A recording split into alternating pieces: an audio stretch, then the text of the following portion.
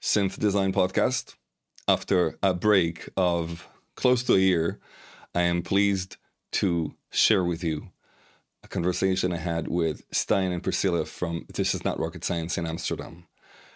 This episode is super special because I actually went there by train. I live in Rotterdam, they live in Amsterdam. It's about an hour of a train ride with some cycling in between. And I was in this remarkable, magical place where they designed and manufactured the Phoenix alongside a lot of other modules that you guys are probably familiar with. We're starting with a little tour, then we go into the process of inspiration and design. I'm trying to understand why they have broken violins in this little research lab of theirs, or why they have so many soldering irons. Chopsticks. What? You'll see. I need to address the elephant in the room here. I actually released the product just a couple of weeks after I went to their home. This is why I couldn't release this on time. It was planned to be released in May, June, something like that. I had no idea how complicated it is to release your own instruments or your own kits, your own things. The amount of time it requires to do this stuff is just crazy. And I admire each and one of you who are doing this and serving people around the world with your inspiration, your ideas, and your products. So thank you to all of you who are actually doing this. And if you're watching this and you're like, oh man, I really want to do this, or like you're a musician maybe and you're really wondering how people do this kind of stuff and build their own instruments, know that it's probably easier to build an instrument than to actually do the logistics for it. There are certain things that are just very hard to learn because there are no tutorials on this. You just need to figure things out like old school way, and like you need to have a network of people to like do logistics. Otherwise, like no one even talks to you. Anyway, let's put this aside. This conversation is insightful and it has so much in it that I should just stop talking and take you with me into this basement where This Is Not Rocket Science are making their own magic. Hello, welcome. Hey Stijn, how's it going? It's great. It's welcome to our factory house. Just our house. With the famous kitchen table where we do all the things. Woohoo! A lot of the things happen. Yeah, Yes. and the green wall. Yes. Very cool. This is how things look in Amsterdam. Tiny and beautiful. Cool. So I'm gonna get a tour. Yes. There's also a bit outside, but it's maybe for later. Oh wow.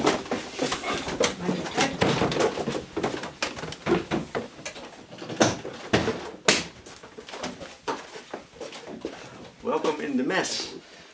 Oh my god. This is where we. In Amsterdam, it has a surprise. This is the current production run we're working on, calibrating all the Ardabills and leftovers from the test rig of the Phoenix, some Phoenix prototypes, an old Phoenix 2, and the studio area where I spend my nights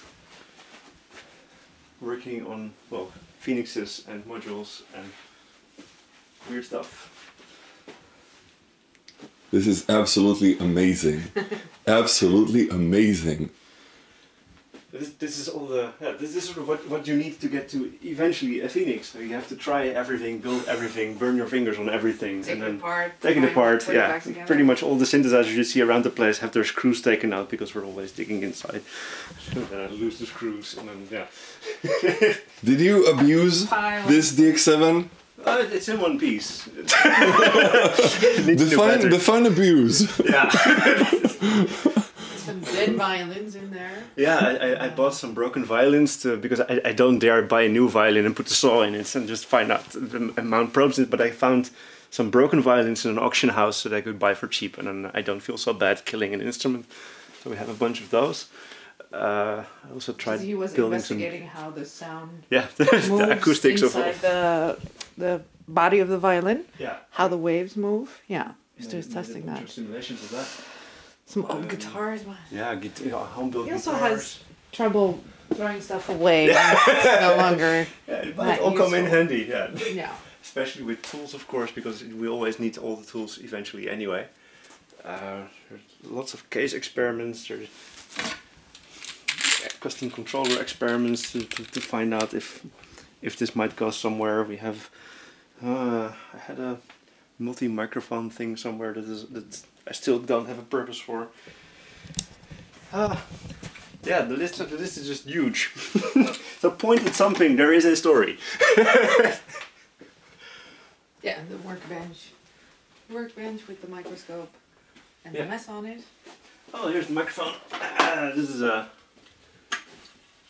This is one of those prototypes that just accidentally happens because there's a tiny microphone inside the Phoenix, and I've always wanted to find out if you could record a wavefront from audio hitting a sheet, and these tiny surface mount microphones are small enough that you can now just mount 16 of them on a board and stream them to an audio interface and play with it. You can make directional beamforming microphone things out of this. But now I have it, and I have no clue what to do with it. I just made it, and I don't have time to actually experiment with it yet. So that's sitting here until the time comes. There's a lot of things like that around, and then it might end up in some module or an instrument, or it might not. Yeah, tons of books everywhere, of course. Production rejects everywhere. There's this whole pile here.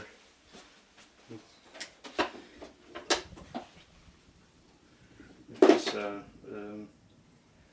I call it, yeah, everything from the Phoenix that didn't make our QC pass and that we couldn't actually repair in time ended up here. There's actually a modest pile compared to the run that we did.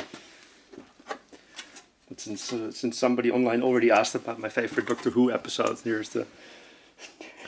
Yeah, this Ziffer, this is for you. Yeah, this is inside the Phoenix, hidden several layers deep, so nobody should ever get to see this in normal operation, but it's there anyway. And, but yeah, everything always gets decorated way more than we probably should, but. You are talking to a graphic designer, you know, for me this is like, of course you have to do this. Yes, but this is very important. Yeah. But assembly houses sometimes complain because their soldering workers get dizzy looking at it, and it's not very good for the final quality of your board. But most of this should be touched by machines only, so then it's okay. Oh yeah, the stacks of reels, because we need prototyping parts for everything. We also do regular trips to China to stock up on weird prototyping parts. We used to. Yeah, we used to before COVID. Yeah. Do you think you have enough soldering irons? Yes. Use them all the time, have them set to different temperature ranges, and sometimes even use them as chopstick style, two in one hand. Get the difficult parts out. Chopsticks? What? Yes. How? Why?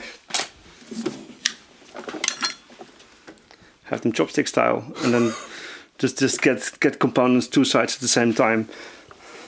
Just as one does. Yes, as one has to. There's one over there. Is that also a reject, or just a? No, it's also a reject.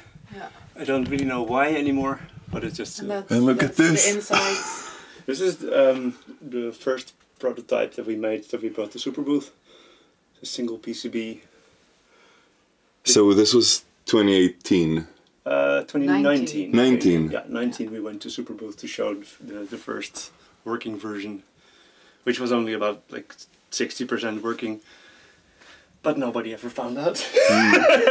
We made sure the rest worked before it was really done anyway. If you're hearing this, so this is the burn-in rack for the Phoenixes, but most of them are gone now. A burning rack? What is that? So what we after it's completely done and calibrated and tested, we keep it on for I think 48 hours for every Phoenix. Because if components inside break, they tend to break in like the first few hours of being on. So everything we send out gets a burn-in test of usually 48 hours. So that when it breaks here. And I don't think anything broke in our burn-in. Some stuff did went off calibration, so we can not broken, but out of calibrated area. Yeah, out of calibration, so we upgrade a bit, reburn it. But yeah, now they're of course all gone. So we had these nice protective boxes, and this whole column gets really hot. So how long have you been working in this space here? In this building since 2008. 2008. Yeah. And how old? Like I mean, Phoenix is just a few years old, but then you've done a lot of modules way earlier. Well, modules way earlier. We started 7 years ago, I think. But my audio work, my first commercial audio work, was in 2002, and my first non-commercial audio work was when I was 4 years old, somewhere in 1985. But the first things I released must have been 1996, 1997. I must have released lots of DSP plugins for at the moment where real-time audio became possible on home PCs. That was when I was learning how to program, and I really wanted to make music, so I had to learn that, and then I had a lot of fun playing with that stuff. So you've been programming for like 20... More. 30 years. Yeah, 30 like 30 something years, yeah. But a lot of this stuff is actually analog. Yes, and a lot of it's also digital. Right. But that's always, with any computation, you can perform the computation digitally, which is really precise clock ticks and precise, always the same result. But not always the most efficient in terms of energy or resources or price. So it always becomes a trade-off. And some stuff you just have to do analog because it makes more sense, and some stuff you have to do digital because it makes more sense. And if you're building a system that's supposed to be the best of all worlds, then for each component you select what's best. So in a Phoenix there's 8 separate microcontrollers. So it's all one big digital knot. Some of it is completely analog, some of it's completely digital, some of it is fly-by-wire analog, so there's an analog circuit that's being controlled by some digital spider, sort of. Like record also there. Yeah, it's sort of adjusting it on the fly to keep it in check, and then it's all networked, of course, and then there's things you can do if it's networked, like having shared quantizer settings or timing settings, all that stuff. That's all hooked up. Yeah. So it seems like everything comes from a concept. Yeah. And then you decide on the technology, on the approach to tackle this concept. Yeah. Based on what you feel like, okay, this would make sense. It could be analog, it could be digital. It could be physical. Could be physical? Yeah, or it could be not at all. A virtual thing is always better than a thing. Oh, right. Yeah, so it could also stay in the concept. Do you have any ideas that were like, okay, this is just going to be on paper? No, not yet. I always make the mistake of trying to build it. but I always feel, especially now in a resource-constrained world, that if I can already experience what it was like to own the thing without actually having to own the thing or even having built the thing, that saves so much energy, and I can still be happy that I've read about the thing. So sort of science fiction is the ultimate product development for me, because I don't need to own anything, and I still enjoy the fact that it could have existed. That's beautiful. It's a really good way of looking at things. Yeah. Actually making something feels like a concession. Or I really want it so much that reading about it is no longer enough. I see here a box of, it just says knobs. Yeah, what do you think is in there? I don't know. Oh, there's knobs inside. Oh my god. That is a lot of very exciting stuff that we're going to be seeing here. That's awesome. Okay, we need to charge this beast. Let's look at this beautiful thing. It's like a city. Yeah. Yep. Yeah. Ducks. Let's talk about ducks. Ducks. This is a painting made for my mother by some guy that was really into her. Tried to woo her over by giving her this painting, and for some reason pregnant with you. Yeah, pregnant with me. Yeah. So this ended up in my baby room, and it's been with me ever since. Now that is a story you don't really hear that often. No. So and what do we have like here in the back? Which one? This thing. Oh, this is a prototype front panel for the Synthonova Pan. This is something that's still not done yet, and we're still working on it. This is a new keyboard. Well, there's no keys attached to it right now. But this is sort of the production notes of how we thought we might want to change the interface compared to what it was on this version. This is also basically where the Phoenix started, because this is where us getting to know the people from Synthonova came from. Is from their Project Pan, where they're masters of of synths, but a little while ago. So trying to connect to the new digital, it must somehow be plugged into a modern studio. They ended up at our kitchen table. And then we ended up discussing the Phoenix 2, and then we ended up building the Phoenix 4. So it's from the Pan that came the other project. And this is still ongoing, but it's going a bit slower, which, unfortunately has to do with some health issues on their side. Right. They've been active from like the 70s, didn't they? Yeah, end of the 70s, early 80s, and then... they were really big in the Netherlands then. Everywhere. They were just big. They were just they run Musicon, which was sort of the super booth back then, and they had offices in several countries and lots of employees, and then through no fault of their own, they were forced into bankruptcy and sort of stop. And out of the ashes of that came the Phoenix. That's also why it's called that. Why it's the Phoenix. Yeah. And then Bert made that. Yeah. With some other designers from the original Synthon company. But Bert Vermeulen. He's, some people have talents in some areas. He's like the audio circuit whisperer. He has somehow a very natural understanding of how things that make sound should be built in an analog fashion. While not being a musician at all, like not being on that side, he's fully in the building, in the circuitry side of things, in the schematic side of things. Yeah, but he's really good at it, which is, I think, why the Phoenix was so amazing, because there's a strange talent behind it. Yeah. Yeah. It was a great starting point. It was lovely, because the other designer for the Phoenix 4 is Laudi, that we work with. And I think especially him and Bert, they went through a lot of the schematics of the Phoenix 2 that Bert did. But he then explained, why. Because it's just a drawing, but there's a lot of decisions behind it and ideas of how sound and how circuitry works. And to me, it really looked like, he was explaining how the inside of his mind works to somebody else who could completely understand what he was talking about. Because Laudi's also a bit the same, I guess. Also has this weird talent for that.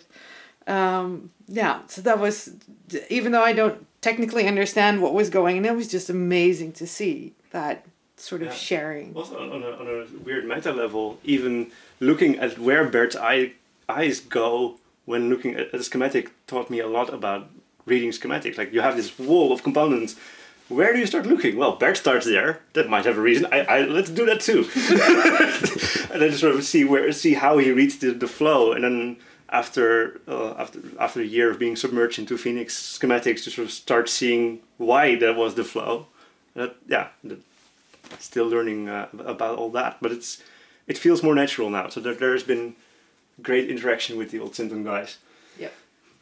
And we're still working on the next thing, the final version. I can sort of show a prototype later on. There's something hidden on the other side. We have a more full-fledged thing out there. We have also already showed it Super Booth, but it has a new keyboard. So instead of just playing, you can also play sideways and in front back, and really sensitive, like a violin string. You can have vibrato in a violin. You can also have vibrato in your piano keys this way. So they need more tactile. I have the synthesizer, but now I cannot even play half of it because I can't put my feelings into it, because there's not these tiny motions that I was used to with guitars and drums and trumpets and whatever. So in a very different way, it's so weird, like the squishy. The Roly. No, not the Roly. The red and black. The Haken. The Haken. Yeah, they also found it like a more expressive way of controlling a synthesizer. Yeah. Yeah, you actually just before you mentioned something about analyzing not analog, but acoustic instruments. Yeah. Yeah. Can we maybe talk a little bit about that? Because I know that there is a huge inspiration when you are going into electronic music. Like the first frustration is like, okay, this is not like an acoustic instrument because of so many different things. You basically need to recreate acoustics and imagine acoustics in perhaps in even a different way than what acoustics are even are. Yeah. So like, how do you approach something like this? With full despair. There's the amount of computation that the universe throws at something simple as a violin is fast. So if you're building a simple circuit, you're making one line of computation where nature would have literally done billions of atoms doing their own computation at the same time, and on average producing this beautiful tone. So you're always looking for shortcuts to not have to do all of that, and then do just enough so it's convincing and expressive enough for people. So it's so it's not so much of trying to actually rebuild what's going on in the physical world, because that would take all of the physical world, but it's what in that is it that appeals to us and that could be interesting to control. And from, if you take it a step back, I find it very interesting that usually when we have a virtual something where we can synthesize what reality is, the first thing we do is mimic reality we have, which is kind of strange. It gives you the option to go beyond, to do something completely different, but the first thing we want is no. It has to work like a piano or like a violin. Yeah. So there's also a disconnect there that on the one hand I appreciate, because that's what we're used to, what we expect, and what we're sort of prone to like. But I'm also always interested, but where can we break that? Absolutely. Because this gives us the space to break that. Yeah. Why not? and also we can, instead of trying to simulate or take physicality and simulate it good enough so it gets close to the reality that we want, you can also start at the result and break down the result and work backwards. Yeah. And then find out, okay, like a drum, you have a proper drum synth is again super expensive to compute. You can have weeks of sort of wavefront tracing code in a drum head and still not sound decent. But you can also look at the results and of the wave file, which is just sort of, it has a tail, it has a certain noise profile, and you look at the average of all the sample seeds you can find, and you see that they're all within error margins of a certain sound area. So you can pretty much just apply that statistic to the base level and then work around the base signal and still get to the same result without having to simulate anything. But yeah, these are the kind of shortcuts that we're always sort of hunting for. But when you simulate it, it gives you points where you can now insert like controls that you don't usually have, which is what Laudi is doing right now with the drum. There's a new drum coming soon. And a little bit also what makes the wobbler so interesting, because there is physical modeling in there. But it's always trying to find the least amount of simulation that you can get away with to make it interesting and expressive and still have the sound good, because if you simulate to get the sound good, you're probably going to burn your fingers. So there's... and have math work for you. The double pendulum is definitely math working for us. And in the... Oh my god, what's it called again? In the noise box, in the Phoenix, the time versus... Time, space, and continuity. That one. is a probability clouds. It's literally tweaking with just probabilistic density clouds. Because if you're having a random thing happening, you can always have measure distribution, and then like a normal Gaussian curve, things are mostly happening in the middle, and sometimes they happen on the side of the middle or all the way at the end of the tails. Mm-hmm. But if you're doing it digitally, you can of course just draw that curve and then say, well, this is my probability curve, and give me results that form this curve. So for the noise box in the Phoenix, we made something where you can edit that curve. You can just say, well, I want a flat curve, I want a beta curve, I want a Gaussian curve, or I want anything in between, or with binary choices, and then crossfade between all those. It's sort of cooking the books for beginners. No, not for beginners, just What do you mean cooking the books? You're going to roll dice, and you know ahead of time exactly what the distribution of numbers is that you're going to get, even if you don't know the actual numbers, but you could just sort of do the magic trick, and it will be good eventually. Averaged over events. Yeah. Yes. So it's I think it's a very simple way. It's a tiny simulation of what your events are gonna actually pan out like. All models are simulations of reality, and this is a very flattened one on which you can have lots of events. So, yeah. Statistics, it makes physics. Yeah, statistics and physics and a lot of you need to analyze a lot of things. But like, is there a chance we can look at the violin just to understand like how do you analyze it? But mostly, I spend a lot of time physically measuring things. Why is this dead? There's a crack in the thing somewhere. The holes are cracked. Oh, okay. But specifically the things I was looking at with this thing is that, there's these strings and they're coupled there, and the behavior of a string is relatively straightforward. There's you excite here something, and waves start traveling both sides, and if they hit the edge, then the edge will have some filtering effect where it transfers some of the energy into the body, but most of it reflects, and same here. But then specifically this whole tiny thing with the poles, this is I think it's called the bridge. This has a very nice bundling shape. It funnels all the vibrations from the strings into these two legs, and there are very nicely contained points that insert these vibrations into the whole resonating body. So I was measuring where all those things were exactly, and drawing out the shape, and making air transport and making wave transport through solid wood to see how to actually make it sound good. What do you mean, Eric? I lost you there. I understood what you said about like how the waves basically get to here, but then they enter inside. Yeah, so the vibrations of these strings they end up on these legs. Yeah, and from there they start radiating on the wood. Yeah, and in the air in the inside. So the underside is also going up and down. So this whole air volume inside is sort of compressing and contracting, expanding all the time. Mm-hmm. But that sort of radiates from the center and then bounces from the edges, and that sort of goes into infinity loop inside until it finally exits through the air holes. And what was really nice to see after enough simulation is that the entire shape of this thing is really taking every frequency, and each frequency ends up interfering somewhere on this edge here. Mm-hmm. And the shorter corners are for the higher frequencies, and the longer corners are for the lower frequencies, and they're all made exactly so whatever happens with those, it gets sort of lensed into these holes. So there's sort of two highways of energy flowing through the violin that bundle everything exactly through these F-holes. And the F-holes actually have to be this wide, otherwise they would miss a bit of the frequency area. It could really sort of tape certain areas from here to make an equalizer out of hardware. Yeah.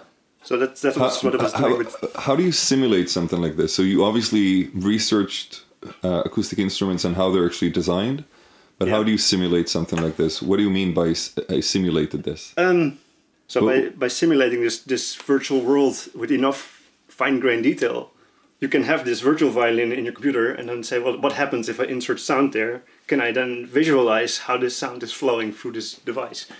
So you say you measured it from this, but I would expect to see some sort of sensor on it then. No, I measured it. I just had to have measurement with distances. Oh, okay. So you could sort of rebuild it virtually. Yeah. So when you say you simulated it, is it like in C++? Yeah. Okay. So you're just seeing numbers. You're not seeing there's no visual representation rather than just numbers. Also that. Well, there is. You can actually see the whole airwaves flowing like wavefronts real-time visualized. So I'll show this to you. So you basically create a simulation, a visual simulation of the code, so you could really analyze it. So then I can also. It wasn't fast enough for audio real time, but it's definitely fast enough for real time, just 30 frames per second to draw a different body shape to see how, if I change this shape, how does that affect the sound? And if I change the whole shape, how does that affect the sound? So you can, even if the simulation is not that great and probably wrong on so many levels, I can, by tweaking that simulation, I've already learned a lot about the real thing anyway. Just, it's almost like reframing reality for yourself, so you can draw more conclusions about it, or at least find out how your preconceptions are wrong. Yeah. And then you find out by the model that the shape of the violin is a perfect shape for this kind of sound production. You can optimize it. You could take away the notches. You could take this thing away. This is economically bullshit. It has to be rotated. There's so many things you can change about this to make it better and still sound like a violin. Oh, okay. It doesn't need to be wood at all. It can just be plastic. Plastic violins now. Yeah, there are plastic violins now. They sound great. So also these tutors. This is what are they thinking? It's There's never really been a product design step around the violin, because this is evolved with the tools that were available back then, and these days we have much more technology at our disposal to do something like this. But now we're all so used to seeing exactly this thing on stage and in concert halls that it's unlikely to go away. So you analyze something like this, and then what instrument comes from this? I bet that this is really inspiring. You discover a lot of new things, and then you say, okay, I'm gonna put a few knobs, connect them, and make a synth. What synth comes out of this research? Well, not the Phoenix, because that's too analog still to actually use the models that are in here.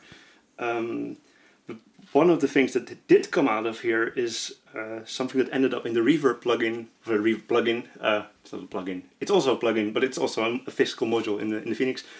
The Reverb model uses a bunch of simulated early reflections to sort of you snap your fingers and the first sound bounce from the rooms that has a certain pattern and a certain flavor to it. And by doing this, I learned enough about how all this reflection goes on to put proper reflections inside that reverb. But it's so the synthesizer from this is yet to come, and that's already in the works. And it's in the Phoenix already. But the real We're planning to take it out of the Phoenix and give it its own life as well. Right. Next year. Like a standalone or a module. Well, within Eurorack. Within Eurorack. Maybe even standalone. The reverb. Also. The reverb. But the synthesizer is going to be part of the Big Fish keyboard. That is also which is another project. So things or part of things end up in other things. Yeah. But also the exploration phase needs to be wide enough, so by the time you're actually building something, you just, I have this, and this would work nice with this, because we've already tried it. And then, So this is part of the ongoing experiments. So do you have rituals and routines that you always do? Always do. Well, usually you get out of bed at 12. Yeah, I work at night. I get out of bed at 12. That's not really a ritual, it's just a rhythm. Yeah, but I guess working at night, I think, is very important for you. Because it's quiet and no distractions. Yeah, no distractions, middle of the night. There's one thing that's always happening. It's high quality progress bars. That's a bit of a ritual. High quality progress bars? Yes, because that's... At some point in the process, I always end up making things that take way too long to compute, and then spending a bit of time making the waiting more pleasant is something I always do. So just for yourself? Yes, just for myself. Just any process, something with, or the logs that scroll past have to be really fancy, or there has to be some... Do tell. Can you show me? I don't have anything actually running right now. Well, one of the things, the Phoenix firmware upgrade is it really shows you every file with a tiny scroll bar and a little disk drive icon when you update. So instead of just some LED blinking and you have to just wait until it magically it's done, we try and make a tiny experience of it, and then it feels like there's something going on and you're never uncertain that it's still going. It also tends to build the software that you build the thing in. So. Well, that I understand from these explanations. It's not, So it's a lot of the tools to make the Phoenix we did ourselves, and I was initially even going to do the circuit board design tools myself, but that didn't go fast enough, and KiCad got good fast enough that I thought that, well, it's pointless to try and compete with KiCad, or KiCad, not sure how people pronounce it. But I think you earlier already asked about how the hell did we do this. Part of it is, of course, software. What I was curious to understand is, like, when I see something like the Phoenix, yes, it's a beast. Yes, and it's like I mean, you guys live in Amsterdam. It's basically like a manufacturing house in the middle of Amsterdam. It's not really something you would expect a small company, to do. Like, this is something that maybe, I don't know, Moog can do, or you know, like, really, like, you have people, you have a manufacturing space, you have like things, and then you could also invest in research to do something like this. It's interesting you phrase it like this, because I would think that Moog would never burn their fingers at something like this. You have to be an independent, crazy person to even contemplate starting this. So. I guess what I'm asking is because, like, the investment in something like this, the risk you're taking, like, will people buy this? I need to now spend so much money, so much time to actually build something that, like, modules, I totally see how people come up with wild ideas for modules. Could, you know, like, I can make everything from PCB, get it from China, make a run of 20 and sell them. It's like, that's a fun hobby. Yeah. Like this. Yeah. So first of all, even though we are sort of art first driven, so design, the need for it to exist mostly comes from him, and that must exist first before we consider building it at all. So it's not money first, because especially in Eurorack there are a few like holes in the market that for you would not be that difficult to fill, and probably money could be made. But that's money first design. And even though we're not a foundation, so money is important, but it's the second consideration. And I think that's also when making a Phoenix, the first consideration is, yes, we should be doing this. We want to be doing this. Does this need to exist? Does this need to exist? And if we were especially working with Bert and Felix, it was just such a great story and coming together of, starting with the Phoenix 2, which is down here, by the way. We have one of Bert's Phoenix 2, of which there is a lot in the 4. There's some stuff hidden everywhere. Yeah. Allow me to not break. Yeah, that is not clever. Let me just move this from here, because we don't have. If anything breaks, we have repair tools. You think? Yeah. So we were talking about the Phoenix 2. Yeah, this is the Phoenix 2. How old is this guy? 2010 or something. 10, yeah, but this is his, so this is maybe a little bit earlier. Yeah, a little bit earlier. Oh. Do we need to move the power supply, otherwise? We also do that. No, I think it's okay. I moved it from there. Yeah. From just sort of loving that, and that hooked into conversations we were having before, that the great thing about Eurorack as a system is that it's, like you just said, it's easier to experiment in it, and everyone can have their own little freaky thing that they want, and you can build your own instrument from it. That immediately also makes the drawback that you have very little virtuosos of modular synth, because they keep changing your own instrument. And you have very little virtuosos, so really good players. Virtuosos, yeah. Funny enough, a small anecdote, when I started with modular, like it was about 4 years ago, I said that I'm going to create a system, I'm going to change the system every time based on an architecture. I'm going to take a piece of architecture, I'm going to design a system, design a patch, then go shoot video there of that location, as if this was like an art project that I was working on. Okay. It was a drastic failure. A drastic failure simply because like you like the virtuosity of like really playing something professionally, you have to invest time in it. You cannot just like, I'm just gonna move this here, and now I'm gonna start playing. Like you cannot make music like this. No. That's what I like so much about this, because then this is really an instrument that was designed by a person for a specific way of using, and you could abuse that way of using, but like you get used to it. It's like I know a guitar by heart because I've been playing it for 25 years. Exactly. So it's the same thing with something like this. That is like, this is, it's not even like a make noise system that is like, like the shared system that is like, you can buy it like this, but then you could also rephrase it. Yeah, this is unrephrasable. No, yes. It's like, this is it. This is an instrument. We decided for you. This is what you need. Yeah. Of course, it does talk to modular synth, so you can expand it on the outside. But yeah, and then, so the Phoenix 2 really had that instrument level of a modular.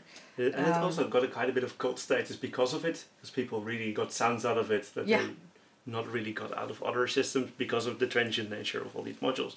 So originally I saw that in the Phoenix 2 and I really liked that about it. And the risk is indeed, will people have enough money to buy it all in one go? Mm-hmm. But if people like a wall of modular, then I don't have much doubt that they're going to like a Phoenix. So it's all the same. It's just, it is an assumption. True. It is a really big assumption, because then then you could argue that then they really pick their own modules and it's like a playful thing, and you're like, no, you have to buy a whole system. Yes. Yeah. Seems to me like this is a bit like, it would make me really anxious. Like, would people really do that? No, it's commitment. This is commitment. It's yeah. But it's also because we basically removed the option for people to choose their modules. It's up to us to make it a really interesting set. Yes. Yeah. And we went out of our way to really put variety in there. Like there's almost nothing is there twice. So if there's 3 oscillators, of course they're all 3 different oscillators. They're not even, well, one is digital, one is analog and digital. So they're all spreading the range. Same with the filters. There's 4 filters, they're all completely different topologies. 1/2 of them are digital. There's a vocal filter, there's a formant filter, vocal and formant are almost the same. There's a vocoder, and there's a digital analog simulation thing. So every bit there is sort of, we chose something, so it will always have at least one of the more interesting versions of everything on there. So you'll never be really disappointed if you ever get the set from, why didn't that include? Well, it's there. So that was at least one way of risk mitigation, which of course put the risks in time, because it takes more time to develop all that. And it puts the risk somewhere else, because then some people make choices to have a certain kind of synthesis, certain kind of system. Yeah. So you're telling them, well, no. If you want 2 of these oscillators, you buy 2 Phoenixes. All choices are choices, and all choices have consequences. Yeah. But I always felt like, even starting from sort of the genius of the Phoenix 2, and knowing that both Stijn and Naudi have spent each one of them more than 2 decades developing digital parts, and we've just had a few years of experience manufacturing electronics with our small modules, small compared to the Phoenix. We thought, well, we can do this. If we can, therefore we should. There's always a risk in that's why it's entrepreneurship, and that's. But this is also we got here with Superbooth. Like we designed the whole thing. That was a real go no go moment. Yeah. We went to Superbooth 2019 with that prototype, actually. Yeah. Not all of it fully functional. Yeah. But enough to show this is what we want to make. Yeah. This is what we want to do. And with an empty pre-order list, we just got there, and if nobody signs up, we're just not doing this. And we got home with 60 pre-orders. 60 pre-orders. Yeah. Well, we had an open waiting list. Open waiting list, not pre-orders, but 60 people had signed up for wanting a Phoenix after that first weekend. In the 2 weeks before Superbooth, Stijn hand-soldered all of it. Hand-soldered all of it. Yeah. So there's a lot of like tiny parts. SMD components. 4,500. 4,500. That was a lot of. That's like that's like that's the bleeding fingers category. Lego, like we could consider this like 4,000 Lego pieces for adults. Yeah. And then I guess a day before, the phaser literally exploded. So this area just big smoke coming out on the this was before like when we talked to DivKid, like a day before. Yeah. Like so we just sat there sawing out the tiny area and we hacked in one of the other earlier prototypes. We just sort of stuck it behind there so nobody would see that it's actually but made it work. That was one of the parts that did work. Yeah. So there's a Frankenstein. There's all kinds of stuff that's been taken out and put in, and wires everywhere on the inside. So from the first prototype, you still have to do a lot of work to get to an actual manufacturing ready version. Like this is one big circuit board. This is not how you manufacture anything in bulk, because the pick and place machine is like this wide at most. So you can already see here that we made some break lines in the Phoenix where we thought that this sheet would come off, this sheet would come off, and this sheet would come off. So this is already 3 big ones and 2 through-hull only parts. This turned out still to be too big because there's still risk. If one area is really beyond repair, then you have to throw away the whole thing. So you cut it again in 2 areas, here and here, I think, or here. Yeah. But then, of course, you get the startup cost at every board. You have to sort of make a separate order, make orders, custom PCBs and everything else.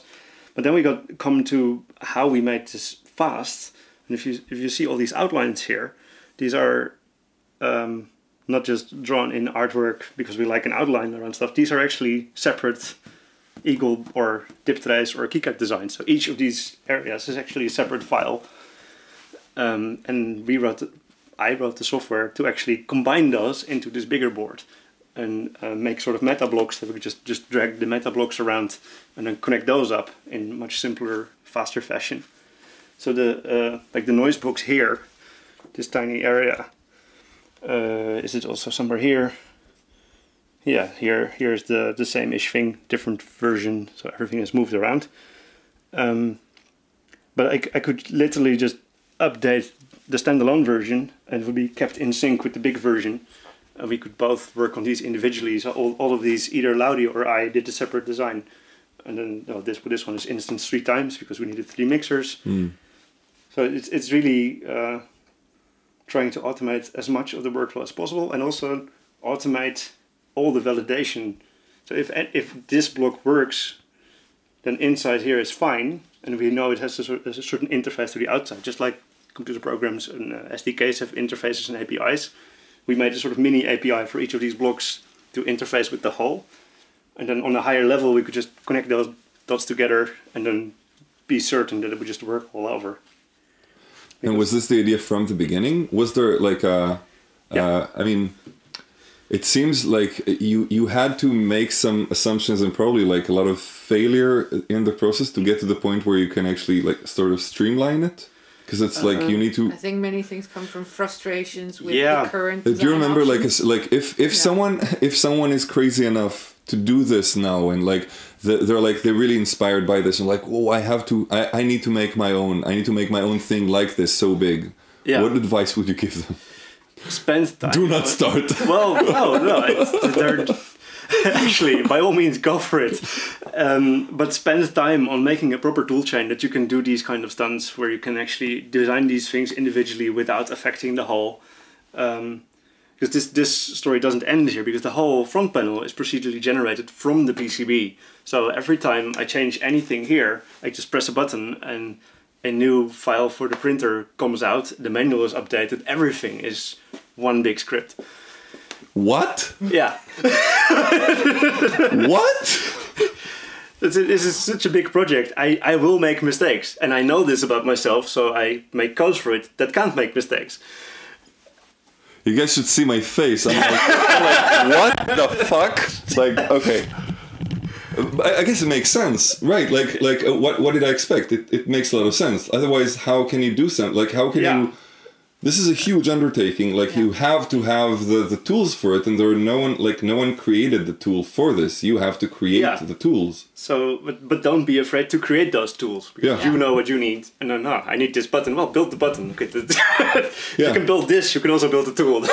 That's automate whatever you can as soon as you can. Yeah, and especially automate your validation if you can, to make if you can have a system sort of keep a check on you, like.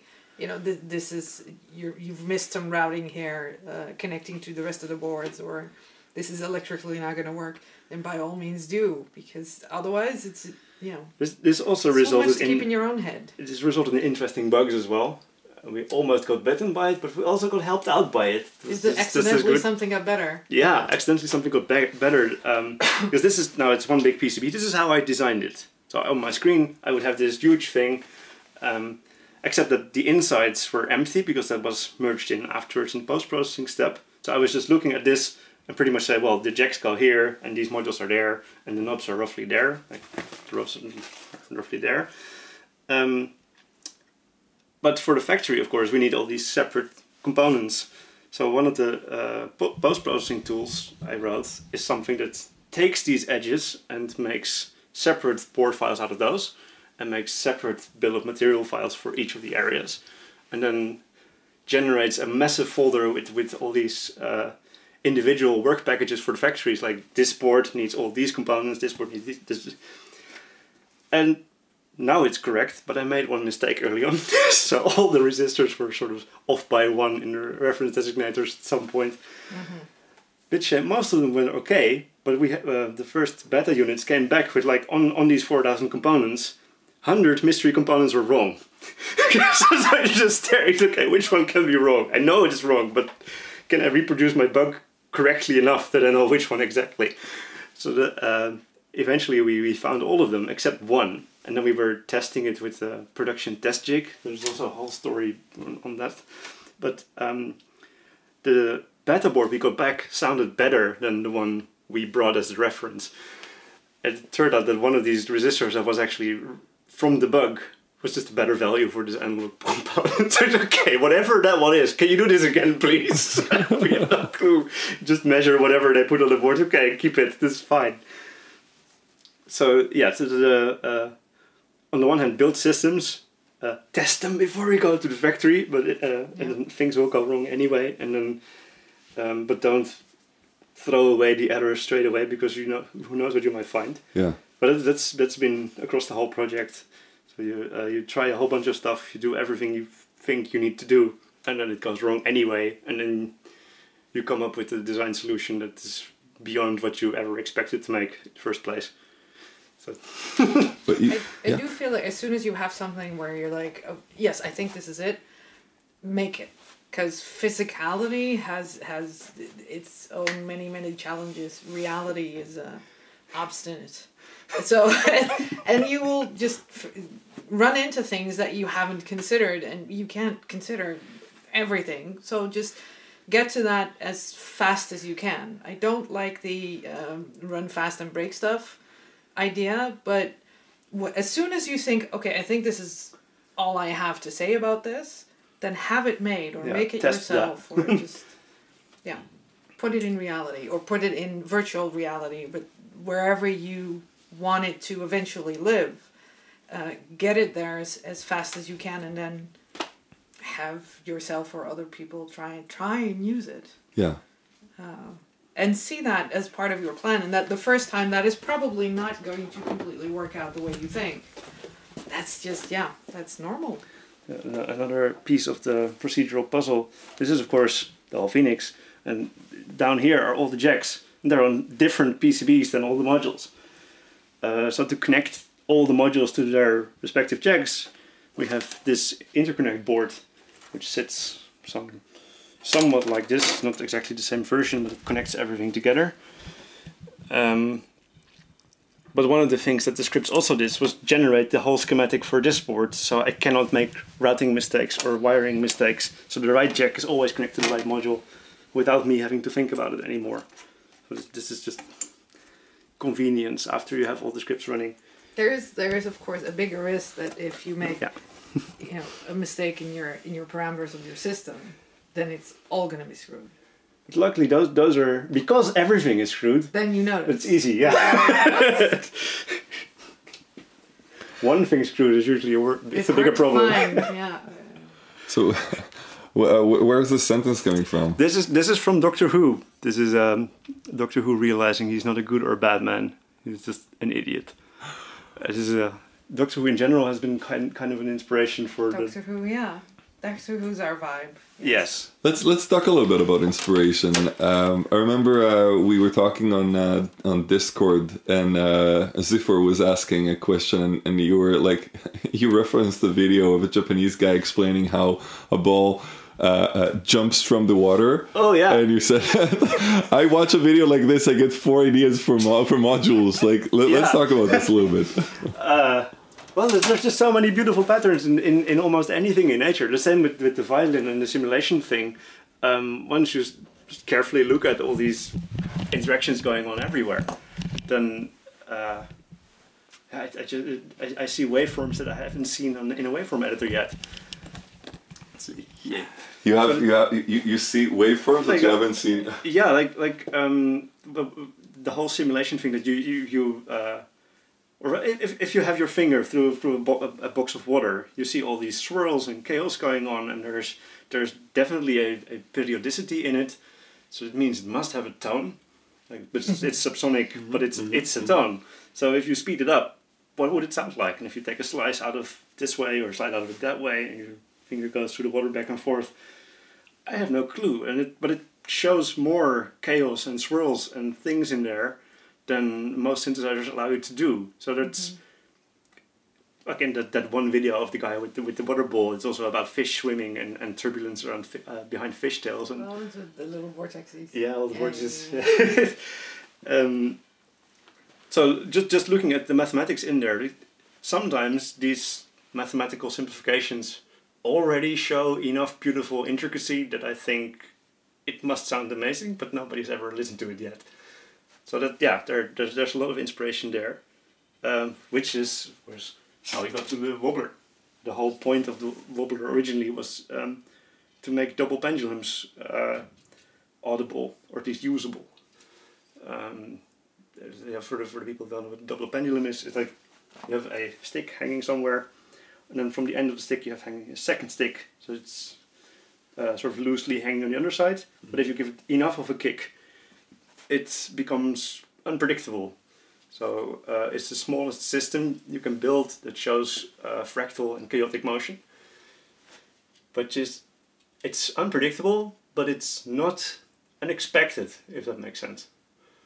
Still feels natural. But it's always within a certain boundary that it's being random. So it's almost everything that we have in acoustic instruments, like a piano string. Like a piano is usually 2 or more strings being hit by a hammer, and these strings interact, so they have a sort of double pendulum interaction inside the strings already towards each other. Modeling the entire piano string is quite difficult. Modeling a single double pendulum we can do. So taking the inspiration from, again, the smallest possible mathematical system we can take away and simulate and make usable, and ended up in as the core concept around which we built the rest of the wobbler. So I think that's sort of the. Does that answer the question? What was the question? Well, the question was about inspiration, and I think that people would probably be, probably professionals who are watching this or not, but I bet that a lot of people would think that the inspiration comes from music. Also, but rather, it could come from music, but I think that the more interesting and out there ideas, they don't necessarily come from music, they just come from nature, from physics, from just being curious about a certain phenomena. Yeah. And you look at it and go ahead. If I would be inspired by music itself, that music already exists. So if I'm going to try and help out an artist go places that I didn't expect and he didn't expect, I better come up with something that hasn't been done yet. And then luckily these are everywhere. But there is it's literally everywhere around you. Yeah. But it's a lens thing. I mean, to you, everything is physics, and then especially the physics of audio is very familiar to you. So when you see that vortex water interaction, you think, oh, what would this sound like? That is not a very obvious question to have in your mind, but for him it is. So it's taking your way of how you understand the world and then making that work for you, putting that in the work. And at some point it becomes at the level, like if I was a paint maker and I find a new color blue, and if it's very strange, all these artists are painting, but I've never seen blue. Let's see what they will do if I give them blue. Yeah. Yeah, I think that there was a moment in time, in like, I don't know, 1,000 years ago, that they came up with purple. Yeah. And it was like really exciting to come up with purple, because it was so, like, it was not something you can, I mean, nature can produce purple, but we cannot produce nature. We cannot produce purple. Yeah. So that feels a bit like the same, that I'm still sort of digging through all these weird colors that, well, yeah, musical colors that nobody's ever seen yet, and it's up to me to select them and package them nicely and make them usable, because a lot of these algorithms or mathematical structures are not by themselves in a musical form yet. So it becomes the challenge to tame them, or to tame them, to kind of like shape it, to turn it into something musical is a whole different ballgame. But like getting the inspiration from physics, like is your background in physics? I don't. I did 1 year of physics, so technically, I'm not sure if that counts as a background. And I already went into physics to find out why violin sounded nice. Why audio? So my background. Like, do you have like formal education? One year of physics.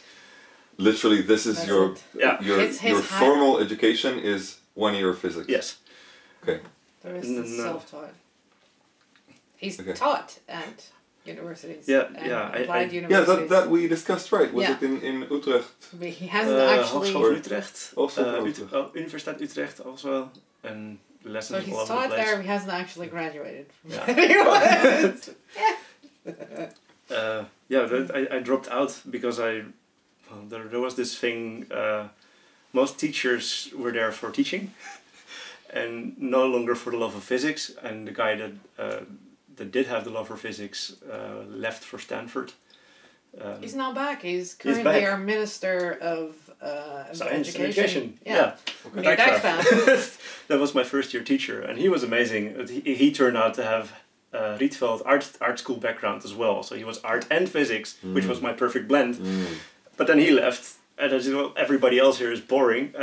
Mom, Dad, I'm going to drop out. Can I have some money for books? Because I will keep learning, but not there. That's what happened. So I had a big pile of books, and a year later I was already teaching audio design at some other school with the stuff I learned. This is also the period where you, being a programmer, and everybody that was teaching you had no idea what computers were doing. So that's a gigantic mismatch. Yeah. So I can do much more than you can. Why are you teaching me? Basically.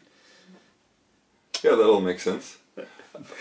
So we talked a little bit about the Phoenix, but this was not the first. Like you mentioned, you actually had quite a lot of experience releasing products, digital products. Yeah. DSP, VST. What were the first things that you actually launched to the world and said, like, this is mine? Yeah.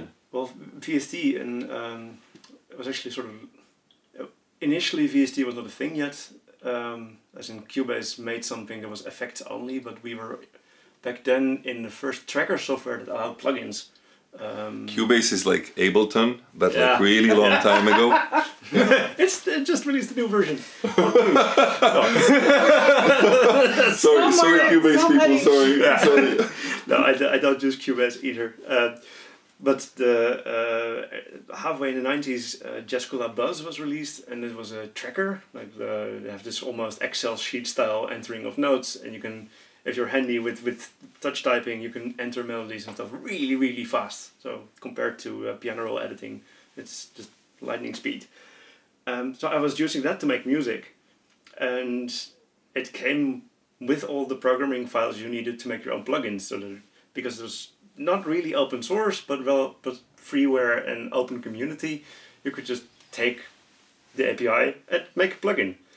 And with places like Cubase, you had to sign away your soul and blood and whatever in NDAs and everything. But this is just open. You just get the file. You say, oh, hey, let's see what this does. And you start typing something. Ew, this sounds horrible. and then you learn about how to do it better. And there was a very active chat room around it, which is still active decades later. And that's also where I met Laudi. That's also in the Phoenix. And a whole bunch of other DSP programmers started in this tiny community for Jazz Buzz, making instrument and effect plugins that run on a Pentium 1, I think, was the computer we had back then. So 100 megahertz, 133 megahertz.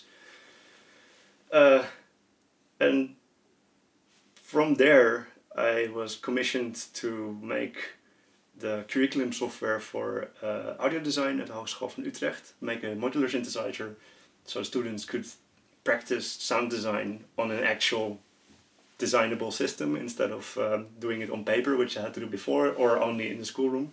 This is a physical? No, it's a digital modular synth. Okay. Digital modular synth. But wasn't there like back then the Nord and like other? Yeah, but the school then had one. They had 120 students, and they all had to do homework. Okay. So they wanted something that they could just give the students to do the homework at home and learn these things without everybody having to pay thousands of guilders to have these machines. Yeah. Because it wasn't even their primary course. It was media technology. So they had game design, they had system design, and then at some point they also had some audio. So there was big investment per student wasn't impossible. They just asked me to build him a system, and it interestingly ended up with us having a giant row about how synthesizers worked.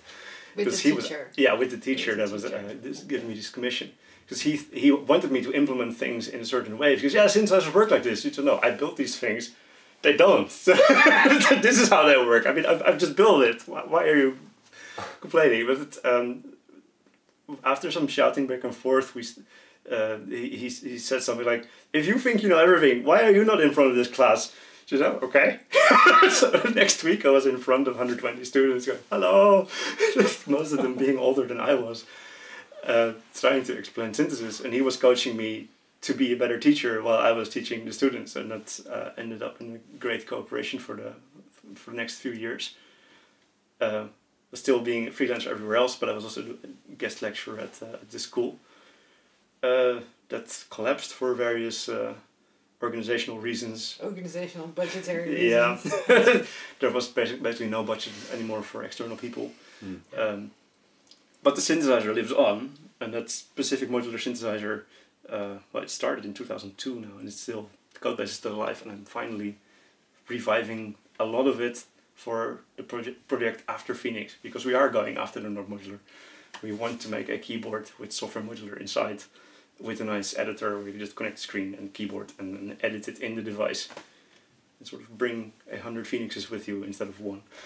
Right. So that's the next step. That's the next ridiculous project. Yeah. Ridiculous project. Yeah. Yeah. The next 4 years probably. Yeah. Meanwhile, we're doing modules, and we have some other spin-off modules coming and new modules coming. Yeah. But the big thing is going to be the Big Fish, which has all this stuff built in. But the big, I mean, maybe it's not called the Big Fish. The no, small one that I saw, like the Big Fish. No, like on Instagram, I saw like a while back. That was Goldfish. Goldfish. Yeah. And the raspberry fish. And this one is really for educational purposes, isn't it? No, well, it's also. I think there should be no difference. Same with the Phoenix. It's laid out so clear that if I want to explain synthesis to anyone, of course I put them behind the Phoenix. It's just, it should be simple. Yeah. I have one of our customers has 3 or how many did he end up I think with? 3 or 4.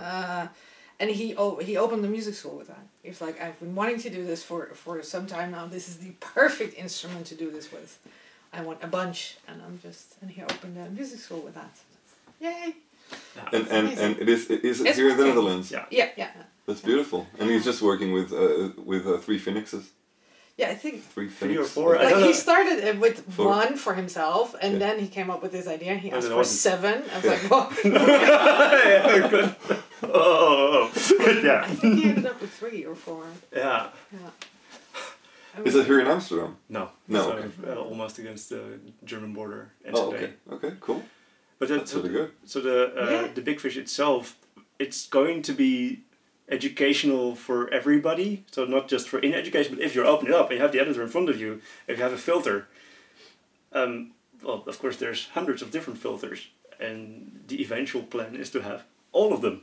And you click on it, you get the full history of why this filter and comparisons against other filters and easy ways to listen to all of them. I think that should be in there because we have it. We want to make it all open source. We want to give all the algorithms for everybody to look at because they're just as interesting as the use of them musically. But also, as many people, how they use the Nord is just as a keyboard. Mm-hmm. So there are going to be like 4 layers of interaction, but each layer you can ignore the other ones if you're not interested in that. So you can just play it as a synthesizer and not open up, the architecture of how this particular sound works. That's fine. Or you can have like sound banks of other people have made synthesizers loaded in there. Yeah. You bought it's not even the Nord modular, it's a Nord lead, and after 4 or 5 years it still had the factory settings it comes with. Yeah. So the other person was really using it and was getting a lot of enjoyment out of it, and he makes music with it, but he just never went beyond. That's actually how there is a Nord over there, right? Yeah. It's a Nord lead. Yeah. Yeah. But I used to play that when we used to play jazz. Like this was one of the main instruments that people have. Like professional would have that, but no one talked about the Nord modular. They were just like, this sounds really really good. But even as a synthesizer, none of the factory sounds had anything changed. Yeah. Ha! But that's fine. That's a kind of user. That's okay. Yeah, like actually, most people that before I went into this space, like most people that I knew were musicians, they would not go into this space. Yeah. I think that what happens now is because this becomes so accessible and becomes more trendy in the past, 5 years, I guess. Then people go into like synthesis, and I do remember like when I did my graduation project, I was working with people from the conservatory in The Hague. And producer Vid Achacic, he's a producer that we're still friends. He was working on his graduation project and we worked together. And I was using the MS-2000 from Korg, and I used the preset. He was like, dude, you do not work with a preset. Yeah. You make your own sound. You have to make your own sound. Here, this is how a filter works. Like, okay. Let me dive into this. It was a lot of fun back then. But before that, it was like for me, it was like there are people who make instruments and there are people who play instruments. I mean, this was like maybe 10 years ago. So it's. And we want because for yourself, you want to have one where you can have all of the layers that he's comfortable with. Yeah, we haven't even gotten into the last layer yet. Okay. Because there's sure, yeah. I was angry. But in a way that it does still support sort of the last layer. I don't want it to sound negative because that's where a lot of musicians live. You don't have to. I think most of them. That's okay. Like if someone is designing a cello, they design a cello, and some of that I just want to practice the cello. Cello only one preset. It's only 4 strings. Yeah. It's really big and bulky, and it does only one sound. But like we have now, where you would have like sound designers, they're at the level where you tweak with making the sound, but you don't take it into the performance of making music. That's also fine. But the sound designer also doesn't make the synthesizer. That's yet another layer in there. So and then we have 3 layers writing now. the programming that builds the whole thing. Exactly. That's the last one. Yeah. Because of course I have a programming environment in which I program these new algorithms, and for the Big Fish, because it's such a computational powerhouse, I want the programming environment to be in there as well. So every block you click on, you can actually see the entire code of it, change it live, just listen how it sounds directly. Who do you design this for? Me. No, that's. Do you design everything for yourself? Isn't there like a certain point that you're like, okay, I'm designing it for this particular. First and foremost, I point slightly to this side because this is what I designed the Phoenix for. This is Mr. Ottpin. really good musician. Oh yeah. Allow me, my friends. Yeah, this is a tiny robot. Yeah. This is a pin from Mr. Ott. Ott is an amazing musician. Takes years to make albums, and they're all super intricate and well connected and well thought out and just sound amazing. So at the beginning of the Phoenix, because it's a huge project, huge undertaking, should we do this? Even before we went to Superbooth with the waiting list and didn't go, no go. But who are we making this for? We were at the big music festival, sort of standing there on the main stage, listening to it. Yeah, I'm going to make it for him. I know exactly what he needs. just hold my beer. We're going to build him a machine. He has one. He has one. Yeah. He's very happy with it. This was really how you gave yourself the constraint. Yeah, or the reverse of constraint. Yeah. I think it's more his permission. Because it's not just, okay, I'm building this for you, but it's more of if I can give you something that allows you to make music this way or in a better way, then I feel I've done something doing worthwhile. I think it's more that kind of, so it's more permission than... Yeah. But it's to have a target to do it for. Yeah, because indeed it's kind of an extreme sport, making good sounds and then using them musically in a relevant way. Because some sort of coffee table bleeps and bloops, well, you can make that. That's also an interesting object for a few minutes. But somebody that makes music for the ages, I don't know many people that would use a modular for that directly. We've met a bunch of them since Phoenix. But that's sort of, okay, I need to have one person that I know would use this machine, and it was just him. Yeah. And I'm also happy. I know a few Phoenixes are in beautiful home studios of people who make music for themselves or sound, never produce a damn thing to the rest of the world. Yeah. That is also fun. I don't mind that either. It feels very intimate while at the same time being super distant. I've made this thing that is a very intimate process for you. And we've made that for you now. Go have fun. Blah, blah, blah. Yeah. So that's the reverse of this is going to end up in something that is going to reach millions.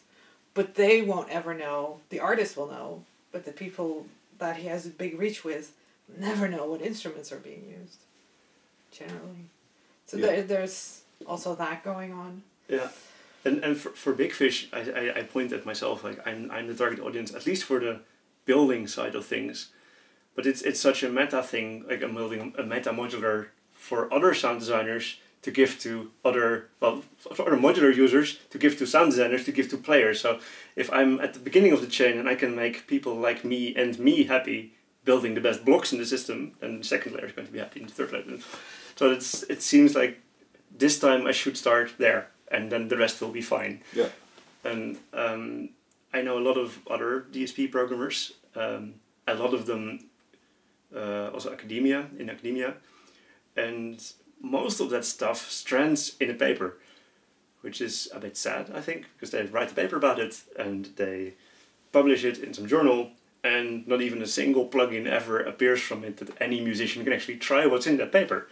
But if I have this really easy to live code platform that I can just give to one of these academics, so you've made a nice paper, would you like to try your own paper? Then of course they will implement an algorithm and hopefully share it with the rest of the world. And since we're all going open source anyway, then suddenly we have unlocked academia into musicians' hands. So that felt like a good place to go. Yeah, a good goal to have. Yeah. Feels worthy. Yeah. There's a lot of... If I'm going to spend time on something, I should do something that would be meaningful. That sounds like something meaningful. Yeah, just bridge science and art a bit more. Also unlock... the beauty of the insights more to the people that otherwise would never find out. We have a whole bunch of artwork inside the Phoenix. You already sent screenshots of you've made some pictures of that. But we are really proud of the code we brought. We are really proud of the algorithms. We can't show anyone. So if you open it up and you click on it, you can actually see it. Okay, now we're talking. So then we can show the world more what we cared about instead of the pretty packaging, which is also important. But it's not where I spend 95% of my time. Yeah. Are there any music instrument designers you really admire? Well, Bert and Felix, of course, from Synthon. Who else? I don't know if that's from the inside, but I really like the guys from Dato. Just they made this really. Dato from Utrecht. Yeah. Yeah. I really want to go to their offices, to their studio and workshop. Yeah, we're in contact. Yeah. Yeah, you should. Yeah. Yes, but yes. they were this super easy to use, but often easy to use and playful means not deep enough. But this is actually usable. You get really, really nice sounds from it. Really nice things from it instead of just beep beep and sort of ends there. Yeah. Metro Modular from Sydney. Yes. But that's more. That's from the appreciation on what it runs on. Also the at some point, well, everybody is always going on about Buchla and Moog, but the world didn't start there, and or the audio didn't start there. So there's a whole bunch of older patents and older devices that are completely forgotten. They may not sound as controllable or nice as a Moog filter or Buchla RPG or whatever, but there are all these ancient filter designs, and Metro Modular is one of the guys that goes into the history of all these things and built the Eurorack modules of all the stuff that was there before the battle was won. And that I really admire. It's completely analog as well. Yeah. Yeah. Yeah, but it's instead of transistor ladders, you get switched capacitor filters, you get all these crazy things that, there was no transistor, so I had to do something, and they did. But it's no resistors or no capacitors or whatever they had. Every filter that he has a sort of weird historical limitation to it, and they sound unique. Yeah. And that's often lost these days. So I really admire what he's doing. Making sound machines, of course. Yes, and Laudy. Laudy has not released any of his own stuff yet. No, but it's coming. It's gonna be good. Yeah, Vasky Modeler, Vasky Embedded, going to release something soon. Phoenix was pretty much his first big foray into not working for a corporate anymore, but building his own thing. So now he's gained enough confidence to also release his own product. So soon, and making sound machines. They are our beta testers as well. We also know them from the same chat room, from the same Jazz Club Buzz chat room from way back. They're also coming out with their own first modules very soon now, and it comes from very music theory background. It's he comes from classical musical education, and then worked for the movie film production movie score production house. Score. Yeah, he's a spent composer. all day composing things and then sending it off to Eastern country to get it as far performed as by I orchestras. get it, this is a beat pattern generator that generates offbeat patterns. Yeah. Kind of. Stomper beats, like super groovy hip hop beats that are all slightly off, but correctly slightly off. Slightly off. Yeah. Let's talk about the early process of designing an instrument. I understand it comes where the inspiration comes from, but then you need to do you first of all write code, or do you first of all sketch on paper? Do you have a diagram, a notebook with diagrams? Ooh, well, it's all over the place. Yeah. I have all of that, but which first I don't know. One of the things, we could have something else. Sometimes there's just a component that triggers the whole thing. And in this case, this tiny thing. It's a screen. It's a screen. Yeah, it's a round screen, and of course this is what I'm considering for the big fish. But then a part of the design. Yeah, we were talking about that on Discord, right? Yeah. Yeah. So this is the kind of stuff suddenly everything almost clicks into place. I look at the screen and say, "Oh, I can see the whole thing around this," and then do you sketch it? Or last time I did sketch it by literally just putting it on here and putting the keypad in front and all the knobs around it where I think they should be. And and then wipe it away again. So okay, I'll get back to it in a proper design software later. But I think this might work.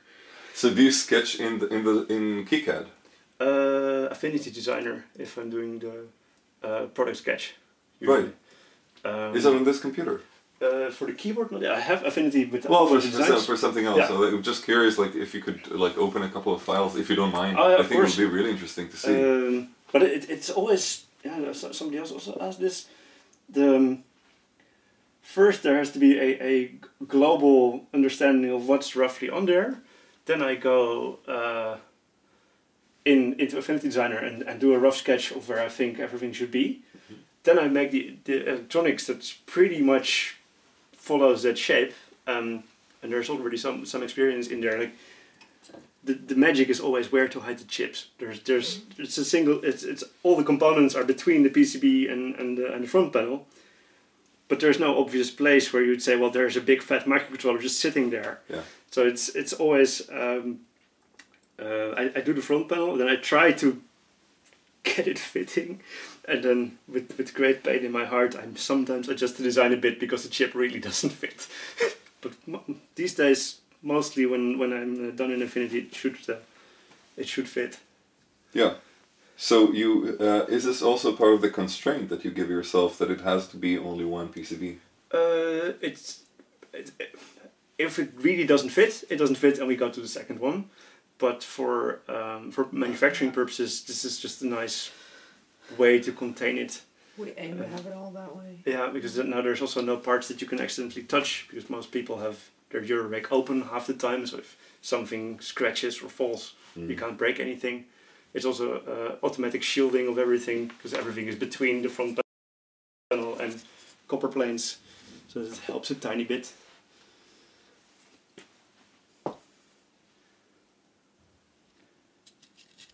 And also, yeah, it's just a single manufacturing step. It's SMD parts. If you put them on a board, if I put them on this side, I would have to hand solder all the jacks. But if they're on the other side, this can go on a wave solder machine. It can be done automated. So ideally, all the parts fit on the same side as all the jacks and the knobs are. But it's depends. Yeah. So not only you're designing the interface, like there are a lot of different things you need to take into account here. You need to think about, first of all, the user that's going to use it and enough space for thick knobs. But then you also need to think about the way that this is going to be manufactured and soldered by someone or by a machine, and like how do you make sure that it is actually something that is feasible. Like you don't need to spend now 2 hours on building one thing, because then it's not really not economically feasible. Still worth it, but not. But it's another thing that you need to really consider, because then someone actually needs to do that. Otherwise, you just do it for yourself, which is another thing. It can be a lot of fun, but like this is a huge challenge. Because it's actually for manufacturing. You need to think about another layer of complexity that's added to it. And I think a bunch of that is natural to you now, because we have experience in that already, and especially since the Phoenix, a lot more experience, more and more challenging than the little modules. But we discussed this. We were also involved in some like hacker spaces, hacker camps, that kind of thing. And we called the Kickstarter problem. It is just a completely different world to make one than to manufacture. Yeah. Your prototype and what we call then a golden prototype is the one is challenging what you want to make, if it's feasible to make at all. And the other one is, and now can I have it made? From feasible, is it possible to make? Yeah. How to make it. But so the one tests your concept, will the circuit work, will I actually like it, blah, blah, blah. And then you need a second test. So now can I redesign this if necessary in order to be manufactured? It's an entirely different challenge. Yes, certainly. And with the Phoenix, we already knew in advance that this is not the way to manufacture this kind of thing. So involved. Oh my god. There's just too many test points to do everything, so we made it relatively heavy on human testing in the end. We have a whole bunch of specific test jigs to test for various things. Yeah, maybe you can show this thing here. That one and these three. One relatively simple test is to see if this thing actually connects what it says it should connect. So this fits on here and slots in, and it just lights up everything that connects properly. And if it doesn't, there's a light off and somebody has to go in and fix whatever is wrong. So this was we designed the test board and used it for one afternoon, and then the test is obsolete because we're only going to test 100 things. This is just really throw away, one-off. Then a more involved one is this one. This, do I have a jack board? There was a jack board here. Oh, shit. Here a board with all the jacks goes on, and a cable plugs in, and every jack has to be tested to see if it's mechanically okay. So somebody has to go and plug it all in, and the screen will tell you which jacks have not worked, or if its defaulting action is okay or not. Or and the same there. But at some point we had a really weird problem where some of these jacks, even after testing, they were still failing.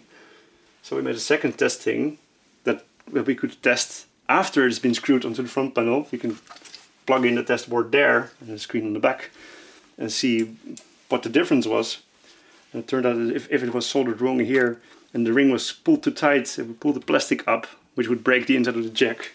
But you have to build these test jigs to even find out that it could actually happen. And then during a project like this, you find out the new ways that things can go wrong every day. And the biggest test jig.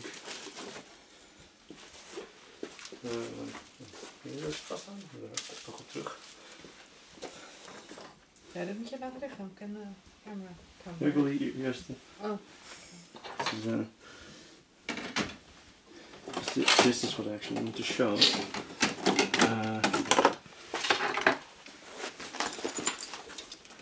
Yay. And a more involved test jig here. This is this whole clump of stuff. Each board here simulates 2 patch cables. So we can plug in a board here. These are all parts of the Phoenix that can go around this. And with these boards and this, we can on the fly simulate new patch cables and test signals. So we can, every connection point towards this board gets bombarded with all kinds of automated test things. It tells you, now put this knob left, now put that knob right, press enter. Shows you what the center frequency of the filter is. Oh, this filter is okay, now do this, now do that, now do that. And spits out a big test report on a laptop. You end up building tons of these contraptions. And specifically for an analog synthesizer, you only learn what you've built once you've actually written the test script and know the boundaries for everything. Because it's, in the initial design stage, it's not quite as obvious where it can go drift into wrongness. Like when is a sawtooth a sawtooth? So we didn't know. Yes, we can look at the spectrum, but then if you really zoom in on all the tiny bits and how it can all go out of range or out of spec, then on the one hand your tests get broader and more specific. So this is what we allow, and this is what we really need to be right. Can we look at interface design? Yes. Which bits? On the screen, I guess, but anything that you would find interesting to show. Can also be on paper. I have stuff that I'm working on right now, and there's stuff that's already gone into production. As I understand, this is a new module that is not out yet. Yeah, so it's out in limited form in the Phoenix, because it's the Phoenix Reverb but expanded. So inside the dual delay, there just has 5 knobs and 2 buttons. This one is obviously bigger. It's also because the Phoenix Reverb turned. Well, while we were building it, we found out we had more to say with the algorithm than was actually possible with the front panel, because the software often gets developed way beyond when the hardware is actually finished. Software is never finished. You can always do something better, faster, nicer. But in this case, we or at least I really wanted to expose all the parameters that we have on the inside on a real module. And in general, I tried to make a sort of top left, bottom right flow to things, or left to right, top to bottom. The order in which I take those two is a bit variable still. But I tried to make the story of the module go in at least a conscious direction. So there's on the Phoenix, I settled for something like there's the usual signal flow goes from top left to bottom right. Like there's the oscillators on this side, the output on the bottom side, and anything that happens with it, either you take a detour through a filter on the top, and you modulate it somewhere from the bottom left with your left hand. So you're always having dedicated functions for left and right hand across the whole design, and then each submodule is a sort of fractal zoom out of the same type of flow into it. So there's always inputs, outputs, and something modulation and detours on the right. So, for the Phoenix, we got to do the whole thing, of course, but here for the reverb module, we have the same kind of thing going on. So there's input going to the output, it's currently this way around. Then there's a detour through styles and pitch shifters, and there's a whole bunch of control coming from the bottom corner. Right now, it's still sort of a jumbly mess. Because I originally was trying to make some sort of star constellations, because the reverb is called space, and since we're this in rocket science, we have to do at least one space themes module, and if we're going to do one space theme module, we have to go all out. So this is going to be it. I was trying to make a sort of star constellation thing, and that was a bit too busy, even compared to our other crinkly designs. It was interfering a bit too much with the function. So then, together with a friend, he was drawing some artwork with pastels based on some concepts that I was discussing with him. So now I'm trying to figure out if the shapes that come from that artwork are maybe relevant to be using as a sort of design grid almost to space the controls around. Because the constellations are isolating functionality groups too much, but it's one reverb, so actually everything should be connected as one constellation. No, constellations don't work. So how can we make, in this case, there's these two weird aliens looking at the tiny rocket with the same aliens recursively around themselves. So there's this whole Droste effect style thing going on there. But they can together be looking at the reverb core in the center, and then they can be controlling it while also looking at themselves inside. So there's a bunch of self-analysis things underneath, and there's a bunch of parameters that control the core, and there's parameters for the core, which is how I'm now trying to group these things together as a big story. And I see also that there are like a bunch of other modules on the screen. Like what is the creative process on something like this? Of course, at some point I have a plan for some sort of algorithm I want to package in something. So at first there's I have a rough mental map of what kind of electronics I need to make that possible. I have a bunch of modes. I might want to have like 3 or 4 or 5 LEDs to signify something, and I start just blending them together with the same kind of flow, inputs and outputs, and sort of having a almost like one of those yin-yang movement patterns around the whole interface. And then it's trying to squeeze all the components in a way that you'll never know that there's actually electronics behind it. So it's always trying to come up with something that looks nice, works nice, and also hides the fact that it has to be manufactured, because that's not a concession I'm willing to easily make. But as you can also see here, the Tuesday was the first time we ever did. This is a lot more driven by technology still than the Wobbler and the Edge Cutter were. So it's also there's a whole progression in how handy I'm getting in actually knowing where things can go and how much components, how big components are actually going to end up on the board in between that. So from here, I usually once I have this, I go into KiCad, or I have a KiCad version of the new Wobbler here, and then I build the whole thing in 3D, well, first in schematic, but then KiCad also has this nice 3D view of everything. And from here, I re-export the exact drill holes of everything, because this is usually slightly more grid aligned than it was in Affinity Designer. So then from here, I re-export all the holes, and then in Affinity, I overlay the holes where they actually end up, and then I adjust the design from there, and then people are I adjust the design from there, and after that, I usually apply one of these procedural generated mesh network layers or some other. This was my next question. Like, is this truly generative? Yeah. Did you write the code for this as well? Yes, not just for this. It's for a marriage. I mean, we are a tiny family company. So where I originally wrote the patterns for is this. This is the.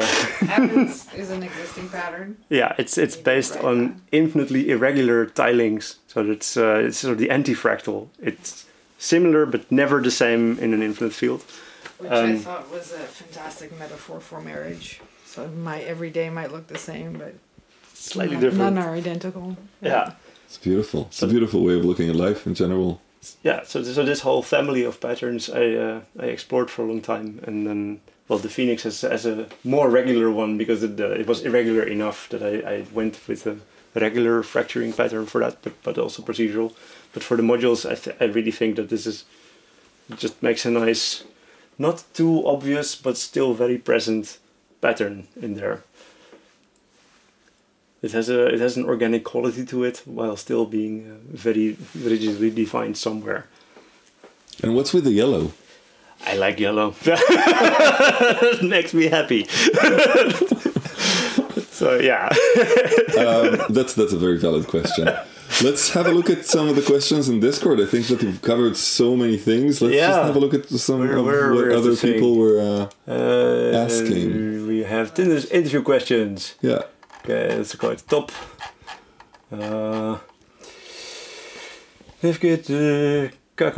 How did Cacao Ritual go? Yeah, it went.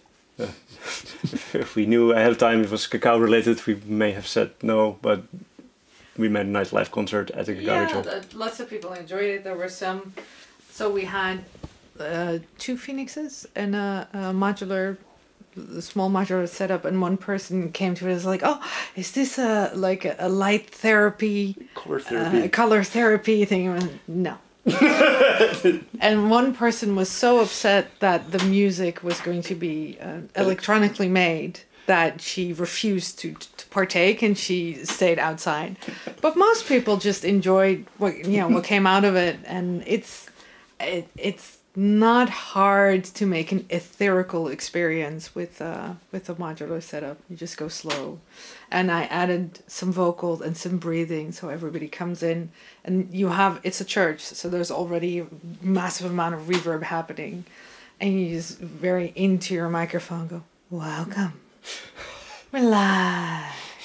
It's yay. Fantastic. Yeah, so we had fun there. Yeah, we did do a few polyrhythms that were going sort of in each other, where I was like, okay, I get that you're really enjoying this right now, but most people are laying there and going, what the fuck is happening? What is this? When will it resolve itself? Eventually, maybe. Eventually, maybe. All right, next question. What would you say are the differences between designing and working with a monolithic modular synth like Phoenix and modules in a mix and match Eurorack, or other modular synth from another point of view, design development, creative flow, performance, selling points, etc.? We covered a lot of that. Yeah, I think we covered that. Yeah. An instrument is an instrument, so you can learn to play it. Designing it is bigger, but also the modules themselves can be more focused, because I don't need to supply the utilities, because the utilities are already on the system. So where otherwise you would include attenuators on everything, in this machine they're just sort of in a central area. If you want to attenuate, it's there. You can design within your own context. Yeah, you can have a unified design language, you can have unified aesthetics for all the color coding. So it makes a lot of things easier, because you don't have to prepare people to interface your thing with their thing. So it's the last one said like sales, I think. So economically, it's a bigger everything. It's a bigger investment. It's a bigger time. It's a bigger project. But there's also a bigger payoff if it works out. So. And we've met a whole bunch of really interesting bigger clients as well. Yes. So the payoff has been the emotional payoff has been much bigger than with the modules too. We got to see some interesting concerts. Yeah. Yeah. Do we elaborate or not? Nah. Well, it's on our Instagram, I think, also. So we know that the Zimmer is on tour right now, and there are 2 Phoenixes on his stage, which surprised us because he got them not long before the tour started. So we were surprised that he would make this decision of taking a fairly must-be unknown instrument to him. So I guess it's also doing the simpler things, because I don't see how there could be any time to discover it properly. It's completely plugged up. Tons of patch cables going in, so I don't know what they've been doing, but they've enjoyed themselves. And so on a very different end of the spectrum, Tool, which is a... psychedelic rock? Yeah. What do you call this? Tool. Yeah. Tool. I think that our fans know Tool. No Tool. Yeah. Well, Tool is touring with... With the Phoenix. Yes. How awesome that must be. Yeah. It's a bit, but the first concert that we knew of, we were sort of like, okay, please don't let the phone ring. Just like, don't. 20,000 people and the thing explodes. No, we killed Danny. No. Oh my god! Wow. But it's going very well. That is a huge achievement. Yeah. So for that, also a different world opens up that in both cases, so I was in contact with the person himself, but then it quickly goes towards the team, because these are moving organizations. You know, they're huge. They have their own roadies, tech, and support departments. So you suddenly talking with all these people, because for the Tool case, it's really built into a tour case, and we have the big plugs on the back, and somebody built something around it so that comes to the front. And it's patched in that it cannot be touched. There goes a lid over it, and do not fuck with this shit. Kind of. Yeah, it's made. Night after night. Yeah. So then, there's just use cases that you would, okay, I didn't think it was going to be doing that, but sure, yeah. Yeah. So, but with single modules, this doesn't really happen this way. Or you don't know about. Or you don't know, or So with building the system, the context becomes bigger as well. But that's fun. Lots of fun. I think that's definitely that question. Then we have. I would love to see how you plan in your general process planning. We did cover the process of how you actually develop things. But Ziffer, I think, also referred brainstorm, concept design,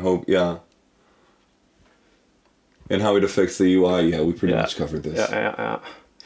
Merchandise-driven development. Yeah, that's also something we tend to do. The first thing that was done on the Phoenix was actually the logo, which became a tiny pin like this. Would just. So after the logo was done, the rest is easy. But so the Phoenix part of that is actually not ours. It already existed, but we added the colors behind it. Yeah. Yeah, that's the tiny hypercube. It's a friend of ours made a hypercube that's in there. Yeah. And it's of course CV controllable, because of course it is. Yeah. It has to be. But also, merchandise developed for the Space Reverb. We already have a whole bunch of the merchandise that we're going to ship with the module before the module is ever done. But we are just the story seems to write itself, and especially these have the part shortage. You better order it now, or you'll never have it. So just And I think we're also, it's very much for ourselves. Yeah. I mean, it's also a business, but it's also very much for ourselves. So we have to like what we're doing, and I mean, like as in giggle. Sort of. And there are puns and things hidden on the insides of boards, and there's always story around it. There's always a lot of story. You also have your own patch cables, right? Yes. Yeah, and Space even has its own dedicated patch cables now. Its own dedicated Space. Do you have some here? sneaky preview. So that's one of the giggles that we had. Oh, again, with the design space, of course, we need to have our own glow-in-the-dark rocket patch cable specifically for space. Yeah. Because what else? But it's once you have all the details lined up, then you cannot ignore the last few details. It's just they become glaring void. So then we see this. Yeah, now we cannot unsee this. We need to have this. So it's all little ideas, and like you need to decide if you're going to invest in them or not. Yeah, it seems like you do. And it's always things that invite people to be more playful, to be more like it's a very serious instrument on the inside, but it also is bright yellow and it has glow-in-the-dark cables and it comes colorful things, you know. So we like that seemingly contradiction because it doesn't have to be. It looks like my first synth, but it's a very deep and complex instrument on the inside. Again, with the Doctor Who reference. Yeah. It's this weird ancient alien that's smarter than everybody in the room, but you wouldn't see if you saw him bouncing around. So bit of the same vibe to it. And also, yeah, again, the next thing that's on the Discord. You need a new suit? Yes, every time I design something, it needs dedicated suit. Because how else am I going to do it? And this is people may think this thing is a joke, but I am going to order this thing or something like it. We'll have to book the tailor soon. Are you going to Superbooth with it? Well, no, this is for the space, I think. No, this is just for Big Fish. Oh, that's for the Big Fish. Now for space, I think it's going to be a full silver suit helmet. with space helmet. Yeah. For Phoenix, I actually have a grey suit with all the rainbow things. And for the modules, I have actually our wedding suit, which is matching green and with yellow and everything. So yes, this is a lifestyle decision. What else do we have? Most inspiring instrument I have played. What effect did it have on me? That's weird. I think the Phoenix itself by now. That's actually finding out that it works even when heavily intoxicated, sort of reaching into the sound directly. That was sort of, oh right, this can go places I didn't expect. That's You also have a lot of other instruments like around me here. Yeah.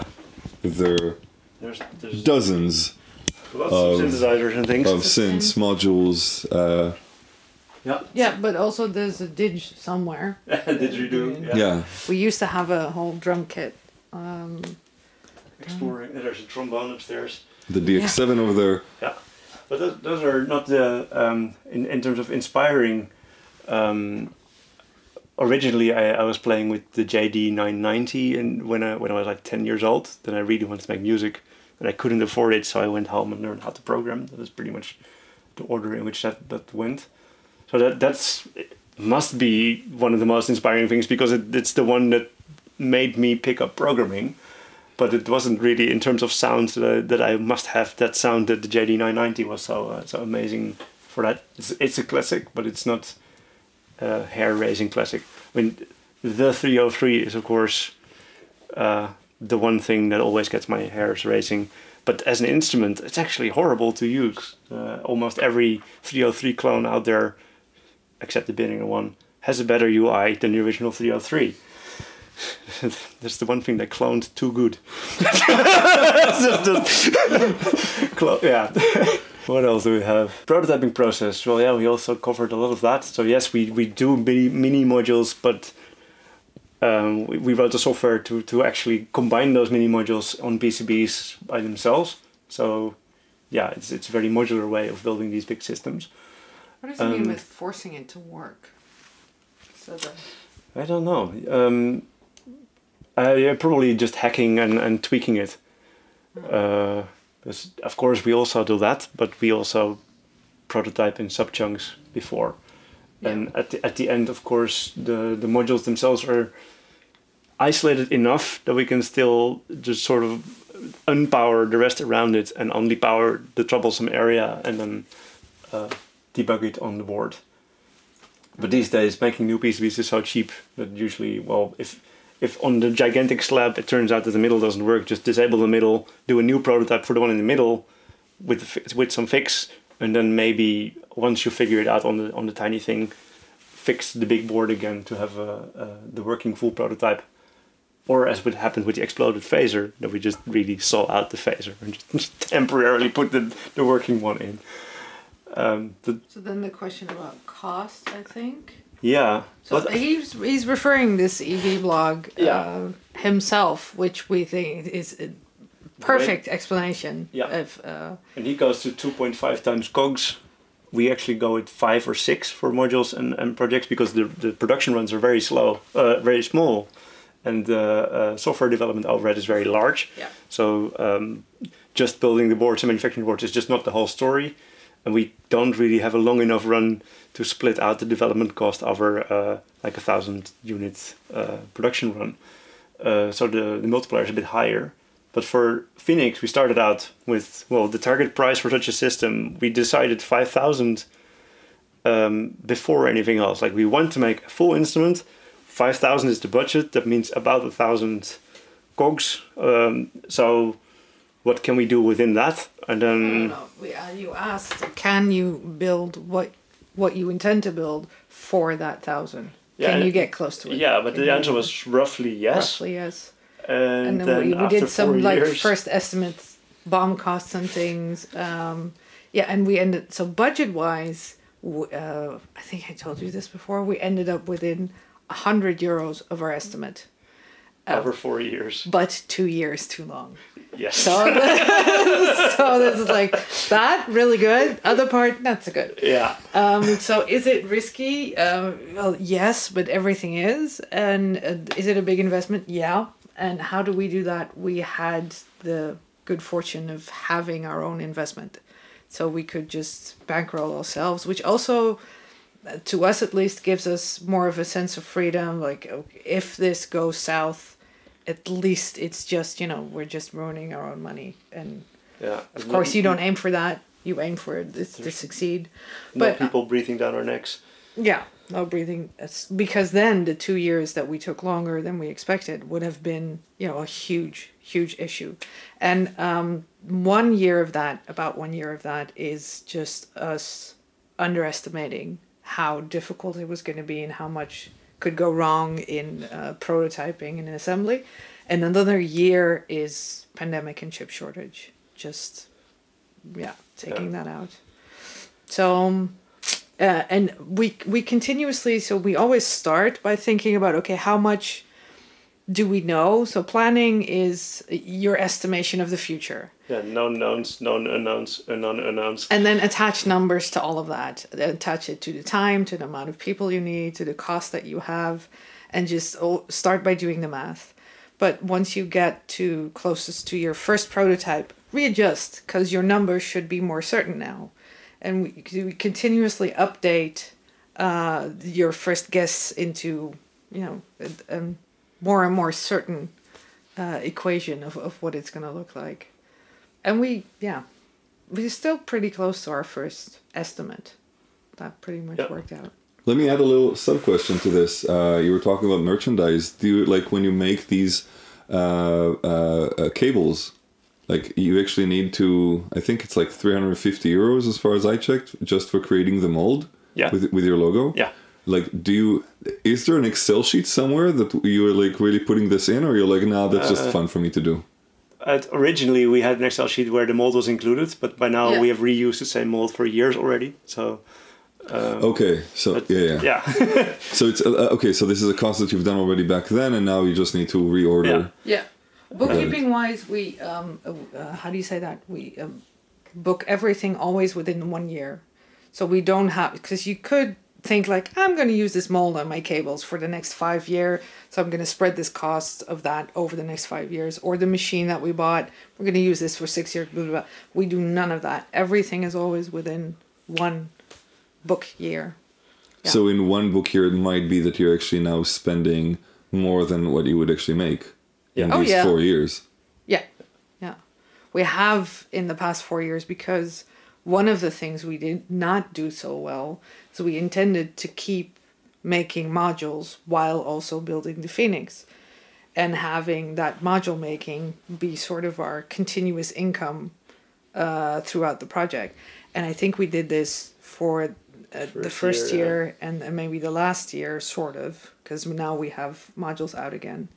But in the middle part, we dropped that because it was too much. Also impossible. There were no chips. There were no chips, but it was also just there was too much work, and well, I usually say it's only one head, but in this case it was two heads, you and Lauri, that are doing all this work, and that's your biggest constraint. Yeah. Hard to split. I would also add the reverse of the risk. There's also the risk of not doing it. Specifically for like all the plants with big fish, not having done the Phoenix is a large risk to the big fish, because this is just our way of showing the world that we can actually do this. So now we have some 100 of something in the world that gives people the confidence to maybe allow us thousands of something in the world. So it was also an investigation in manufacturing of new things that we were not familiar with yet. We're more familiar with now. But it seems like for every project we always want to go a step further in what you need to build the thing, how we manufacture it. So a lot of what we've learned we can use in the next project, but it's also like every time you reach a mountain, you see, there's this other also interesting mountain that I didn't see from over back there, but I can see it now that I'm here. So you see different ways of manufacturing, maybe. So the idea at the moment for the big fish is to maybe have our own little factory line and do a lot of the automated assembly work ourselves. But it's still very much a possibly. This is definitely not going to happen in the basement anymore. No, because it's too big. Yes. Even the Phoenix was already sort of put the house to bursting.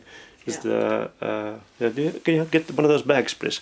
Bags. The bag, one of the empty bags. Because, again, with the merchandise, we do believe in batteries included everything. So people bought the Phoenix and they get the nice gig bag with it. But then the reality of, we make a gig bag. So, yay, we have a gig bag. But then you, for some reason, I always forget to think about what it means to actually order enough gig bags for everyone. And then we had the whole living room full of these gigantic cubes of 120 of these gig bags. So, our house was getting a bit small for just storing the components while we were building the Phoenix. So we spent a lot of time rebuilding the storage rooms over there, just sort of Tetris everything in until everything is done. And some factories allow you to sort of do part shipments, so they send like 10 at a time, but that costs more again, so then that becomes a whole logistic puzzle. These were made in China. Yeah, these were made in China. Yeah. But then for the future project, if we are going to make 1,000 of something, that's definitely not going to fit here. So let's not even try. So just... In the 40 square meter apartment in So that's it looks nice and empty upstairs now, but before there was just only manufacturing tables and in the garden and in the shed, and everything was covered in Phoenixes. Which is okay for a while. It's okay for a while. So it's also it's definitely, this is our lives, not just our works, which I think is true for any business. This is your life, not your job. Yeah. So I didn't mind literally living in that for a while, but it's also nice that it ends and now you can have a living room again. Yeah. How novel.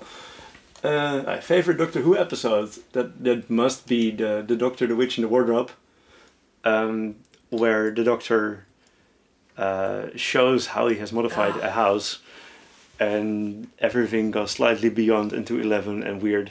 Yeah. I can send a link to this so people can watch it. I don't think we can watch it inside this camera. Let's open it. The main thing is that after everything is like, I know, is the main catchphrase. And the whole Phoenix is like, we included this and this and this and this. You did what? I know. It's just, So that's my favorite episode of Doctor Who. And the idiot thing, I linked it here already. That's also as a quote inside there. I think that we've covered all the questions. Great. Okay. Okay, so I think we're going to finish this This was super insightful. I mean, I think we've covered so many different things, and like you're about to show more stuff. Like, what is going on? Like this is, you know, the problem with YouTube and like the internet in general is that like stuff like this is just getting buried with so much other bullshit. And you're like, man, this is like hopefully we can get enough of a following, like liking, commenting, and all this stuff really helps out the stupid algorithm of YouTube to know that this is valuable. So please do, if you watched all the way to here, make sure that you comment and say, hey, Roy, I commented. Yes, thank you. Yeah, so this is super insightful. What did you want to show us? Like, this is part of a very early experiment. Originally, this became the Raspberry Fish. This is a Raspberry Pi logo that I had to. Raspberry has been kind enough to send us some beta silicon of their RP2040 chips before they came out, and we made one polyphonic synthesizer with it just to see if the chip could do it, and it could. But I took the opportunity to test some other algorithm, like to use space filling for LEDs. Because I really want to have this encoder thing with all these nice LED rings around encoders, which you see in many devices. But I also want to have a sort of organically spaced thing. So I'm not sure if maybe you can see it. Every potentiometer has almost accidentally exactly the right amount of LEDs around it to do this ring thing. So this has been an interesting evening of writing code to sort of drift all these LEDs to a noisy looking pattern that still has enough LEDs to show values around everything. The drawing looks really Japanese too. I think I just literally took one or combined some things together. And these are really clicky and nice. But so this is again trying to hide something that's very technical in something slightly organic and just blending it into the background. But as soon as you turn it on, then suddenly each of the knobs really gets their dedicated circle of stuff going on. This is is for Big Fish. To conclude, I have to say that this might not be rocket science, but I think it's quite close. It's quite close to rocket science. Thank you guys so much. This was really inspiring, and I've learned a fuck ton. I hope that you guys back home really appreciate this. This was a lot of fun. I'm gonna go back on my train, and thanks so much for joining us. We'll see you in the next episode. Thank you. Yeah.